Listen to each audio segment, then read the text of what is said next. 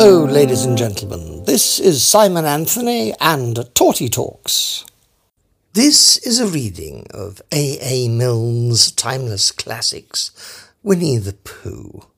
The House at Pooh Corner, Chapter 1, in which a house is built at Pooh Corner for Eeyore. One day, when Pooh Bear had nothing else to do, he thought he would do something. So he went round to Piglet's house to see what Piglet was doing. It was still snowing as he stumped over the white forest track, and he expected to find Piglet warming his toes in front of his fire. But to his surprise, he saw that the door was open, and the more he looked inside, the more Piglet wasn't there. "He's out," said Pooh sadly. "That's what it is. He's not in. I shall have to go a fast thinking walk by myself. Bother." But first he thought that he would knock very loudly, just to make quite sure, and while he waited for Piglet not to answer, he jumped up and down to keep warm, and a hum came suddenly into his head, which seemed to him a good hum, such as is hummed hopefully to others. "The more it snows, tiddly-pom, the more it goes, tiddly-pom, the more it goes, tiddly-pom, on snowing, and nobody knows, tiddly-pom, how cold my toes, tiddly-pom, how cold my toes, tiddly-pom, are growing. So what I'll do," said Pooh, "is I'll do this. I'll just go home first and see what the time is, and perhaps I'll put a muffler around my neck, and then I'll go and see Eeyore and sing it to him." He hurried back to his own house, and his mind was so busy on the way with the hum that he was getting ready for Eeyore that he suddenly saw Piglet sitting in his best armchair. He could only stand there rubbing his head and wondering whose house he was in. "Hello, Piglet," he said. "I thought you were out." "No," said Piglet. "It's you who were out, Pooh." "So it was," said Pooh. I knew one of us was." He looked up at his clock, which had stopped at 5 minutes to 11 some weeks ago. "Nearly 11 o'clock, said Pooh happily. "You're just in time for a little smackerel of something." And he put his head into the cupboard. "And then we'll go out, Piglet, and sing my song to Eeyore." "Which song, Pooh?" "The one we're going to sing to Eeyore," explained Pooh. The clock was still saying 5 minutes to 11 when Pooh and Piglet set out on their way, half an hour later. The wind had dropped, and the snow, tired of rushing around in circles, trying to catch itself up, now fluttered gently down until it found a place on which to rest. And sometimes the place was Pooh's nose, and sometimes it wasn't, and in a little while Piglet was wearing a white muffler round his neck and feeling more snowy behind the ears than he had ever felt before. "Pooh," he said at last, and a little timidly, because he didn't want Pooh to think he was giving in, "I was just wondering, how would it be if we went home now and practised your song, and then sang it to Eeyore tomorrow or the next day, when we happen to see him?" "That's a very good idea, Piglet," said Pooh. "We'll practice it now as we go along, but it's no good going home to practice it because it's a special outdoor song which has to be sung in the snow." "Are you sure?" said Piglet anxiously. "Well, you'll see, Piglet, when you listen, because this is how it begins. The more it snows, tiddly-pom, tiddly what?" said Piglet. "Pom," said Pooh. "I put it that way to make it more hummy. The more it goes, tiddly-pom, the more—" "Didn't you say snows?" "Yes, that was before." "Before the tiddly-pom?" "It was a different tiddly-pom," said Pooh, feeling rather muddled now. I'll sing it to you properly, and then you'll see." So he sang it again. "The more it snows, tiddly-pom, the more it goes, tiddly-pom, the more it goes, tiddly-pom, on snowing, and nobody knows, tiddly-pom, how cold my toes, tiddly-pom, how cold my toes, tiddly-pom, are growing." He sang it like that, which is much the best way of singing it, and when he had finished, he waited for Piglet to say that of all the outdoor hums for snowy weather he had ever heard, This was the best, and after thinking the matter out carefully, Piglet said, "Pooh," he said solemnly, "it isn't the toes so much as the ears." By this time, they were getting near Eeyore's gloomy place, which was where he lived, and as it was still very snowy behind Piglet's ears, and he was getting tired of it, they turned into a little pine wood and sat down on the gate which led to it. They were out of the snow now, but it was very cold, and to keep themselves warm they sang Pooh's song right through 6 times, Piglet doing the tiddly-poms, and Pooh doing the rest of it, and both of them thumping on the top of the gate with pieces of stick at the proper places. And in a little while they felt much warmer and were able to talk again. "I've been thinking," said Pooh, and what I've been thinking is this. I've been thinking about Eeyore." "What about Eeyore?" "Well, poor Eeyore has nowhere to live." "Nor he has," said Piglet. "You have a house, Piglet, and I have a house, and they are very good houses, and Christopher Robin has a house, and Owl and Kanga and Rabbit have houses, and even Rabbit's friends and relations have houses, or some things, but poor Eeyore has nothing. So what I've been thinking is, let's build him a house." "That," said Piglet, "is a grand idea. Where shall we build it?" "We shall build it here," said Pooh, "just by this wood, out of the wind, because this is where I thought of it, and we shall call this Pooh Corner, and we will build an Eeyore house with sticks at Pooh Corner for Eeyore." "There was a heap of sticks on the other side of the wood," said Piglet. I saw them, lots and lots, all piled up." "Thank you, Piglet," said Pooh. "What you've just said will be a great help to us, and because of it I could call this place Pooh and Piglet Corner, if Pooh Corner didn't sound better, which it does, being smaller and more like a corner. Come along." So they got down off the gate and went around to the other side of the wood to fetch the sticks. Christopher Robin had spent the morning indoors going to Africa and back, and he'd just got off the boat and was wondering what it was like outside when who should come knocking at the door but Eeyore. "Hello, Eeyore," said Christopher Robin as he opened the door and came out. "How are you?" "It's still snowing," said Eeyore gloomily.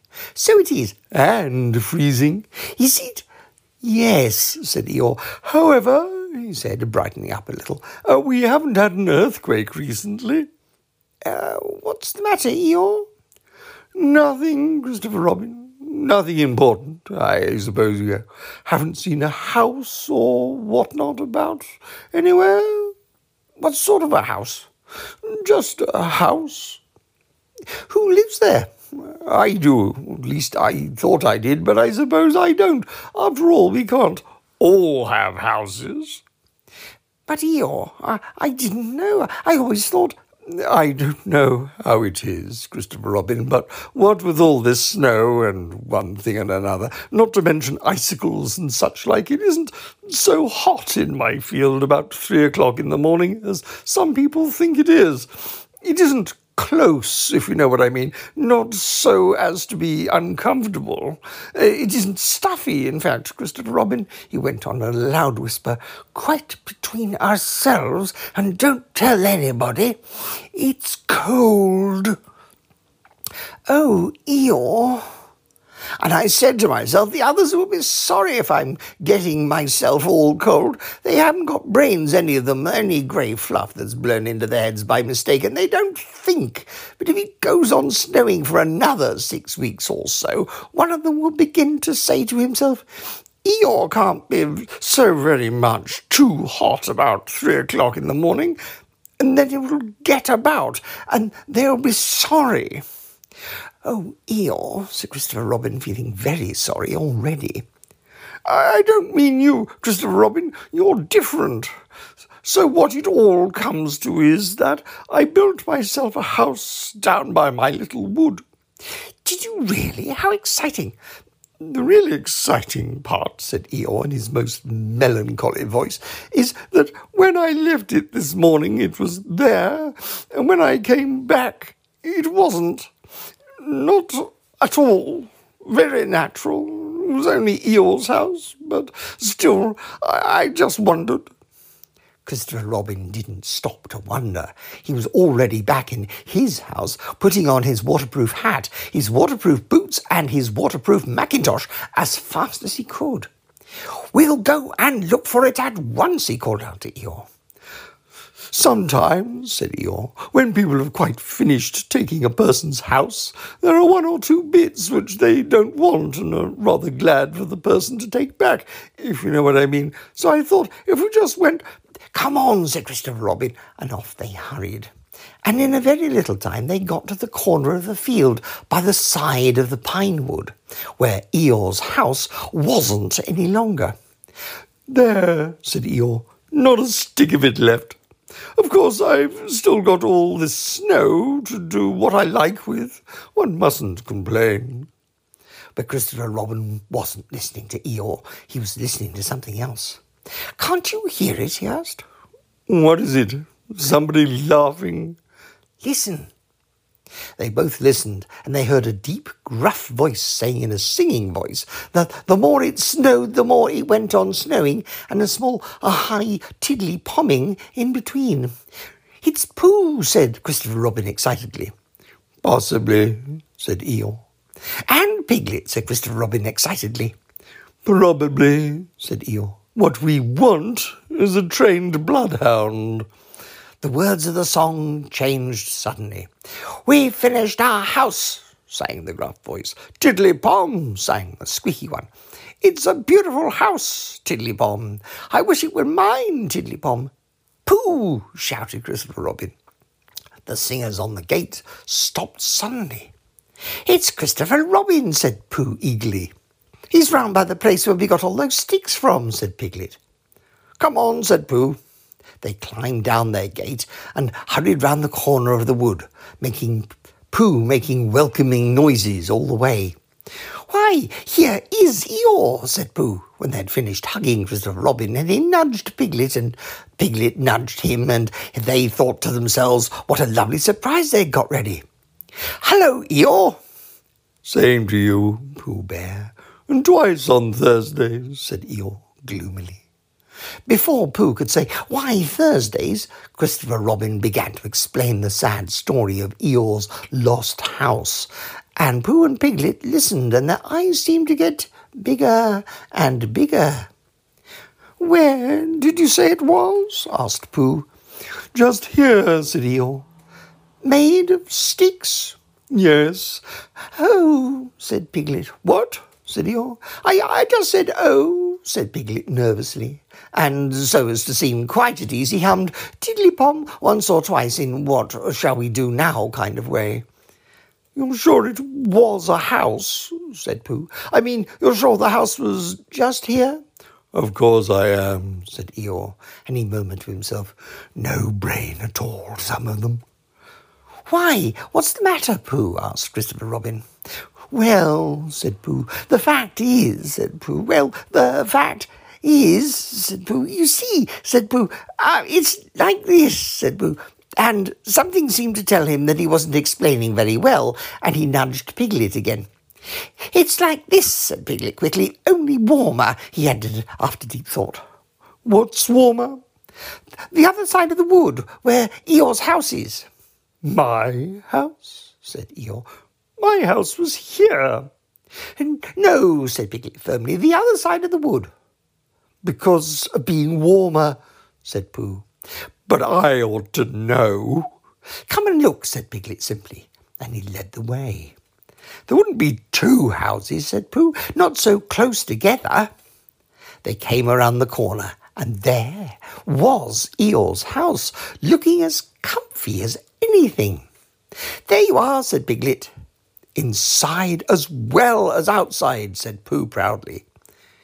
Eeyore went inside and came out again. "It's a remarkable thing," he said. "It is my house, and I built it where I said I did, so the wind must have blown it here. And the wind blew it right over the wood and blew it down here, and here it is as good as ever, in fact better in places. "Much better," said Pooh and Piglet together. "It just shows what can be done by taking a little trouble," said Eeyore. "Do see, Pooh, do see, Piglet. Brains first and then hard work. Look at it. That's the way to build a house," said Eeyore proudly. So they let him in, and Christopher Robin went back to lunch with his friends Pooh and Piglet, and on the way they told him of the awful mistake they had made, and when they had finished laughing, they all sang the outdoor song for snowy weather the rest of the way home. Piglet, who was still not quite sure of his voice, putting on the tiddly-bombs again. "And I know it seems easy," said Piglet to himself, "but it isn't everyone who could do it."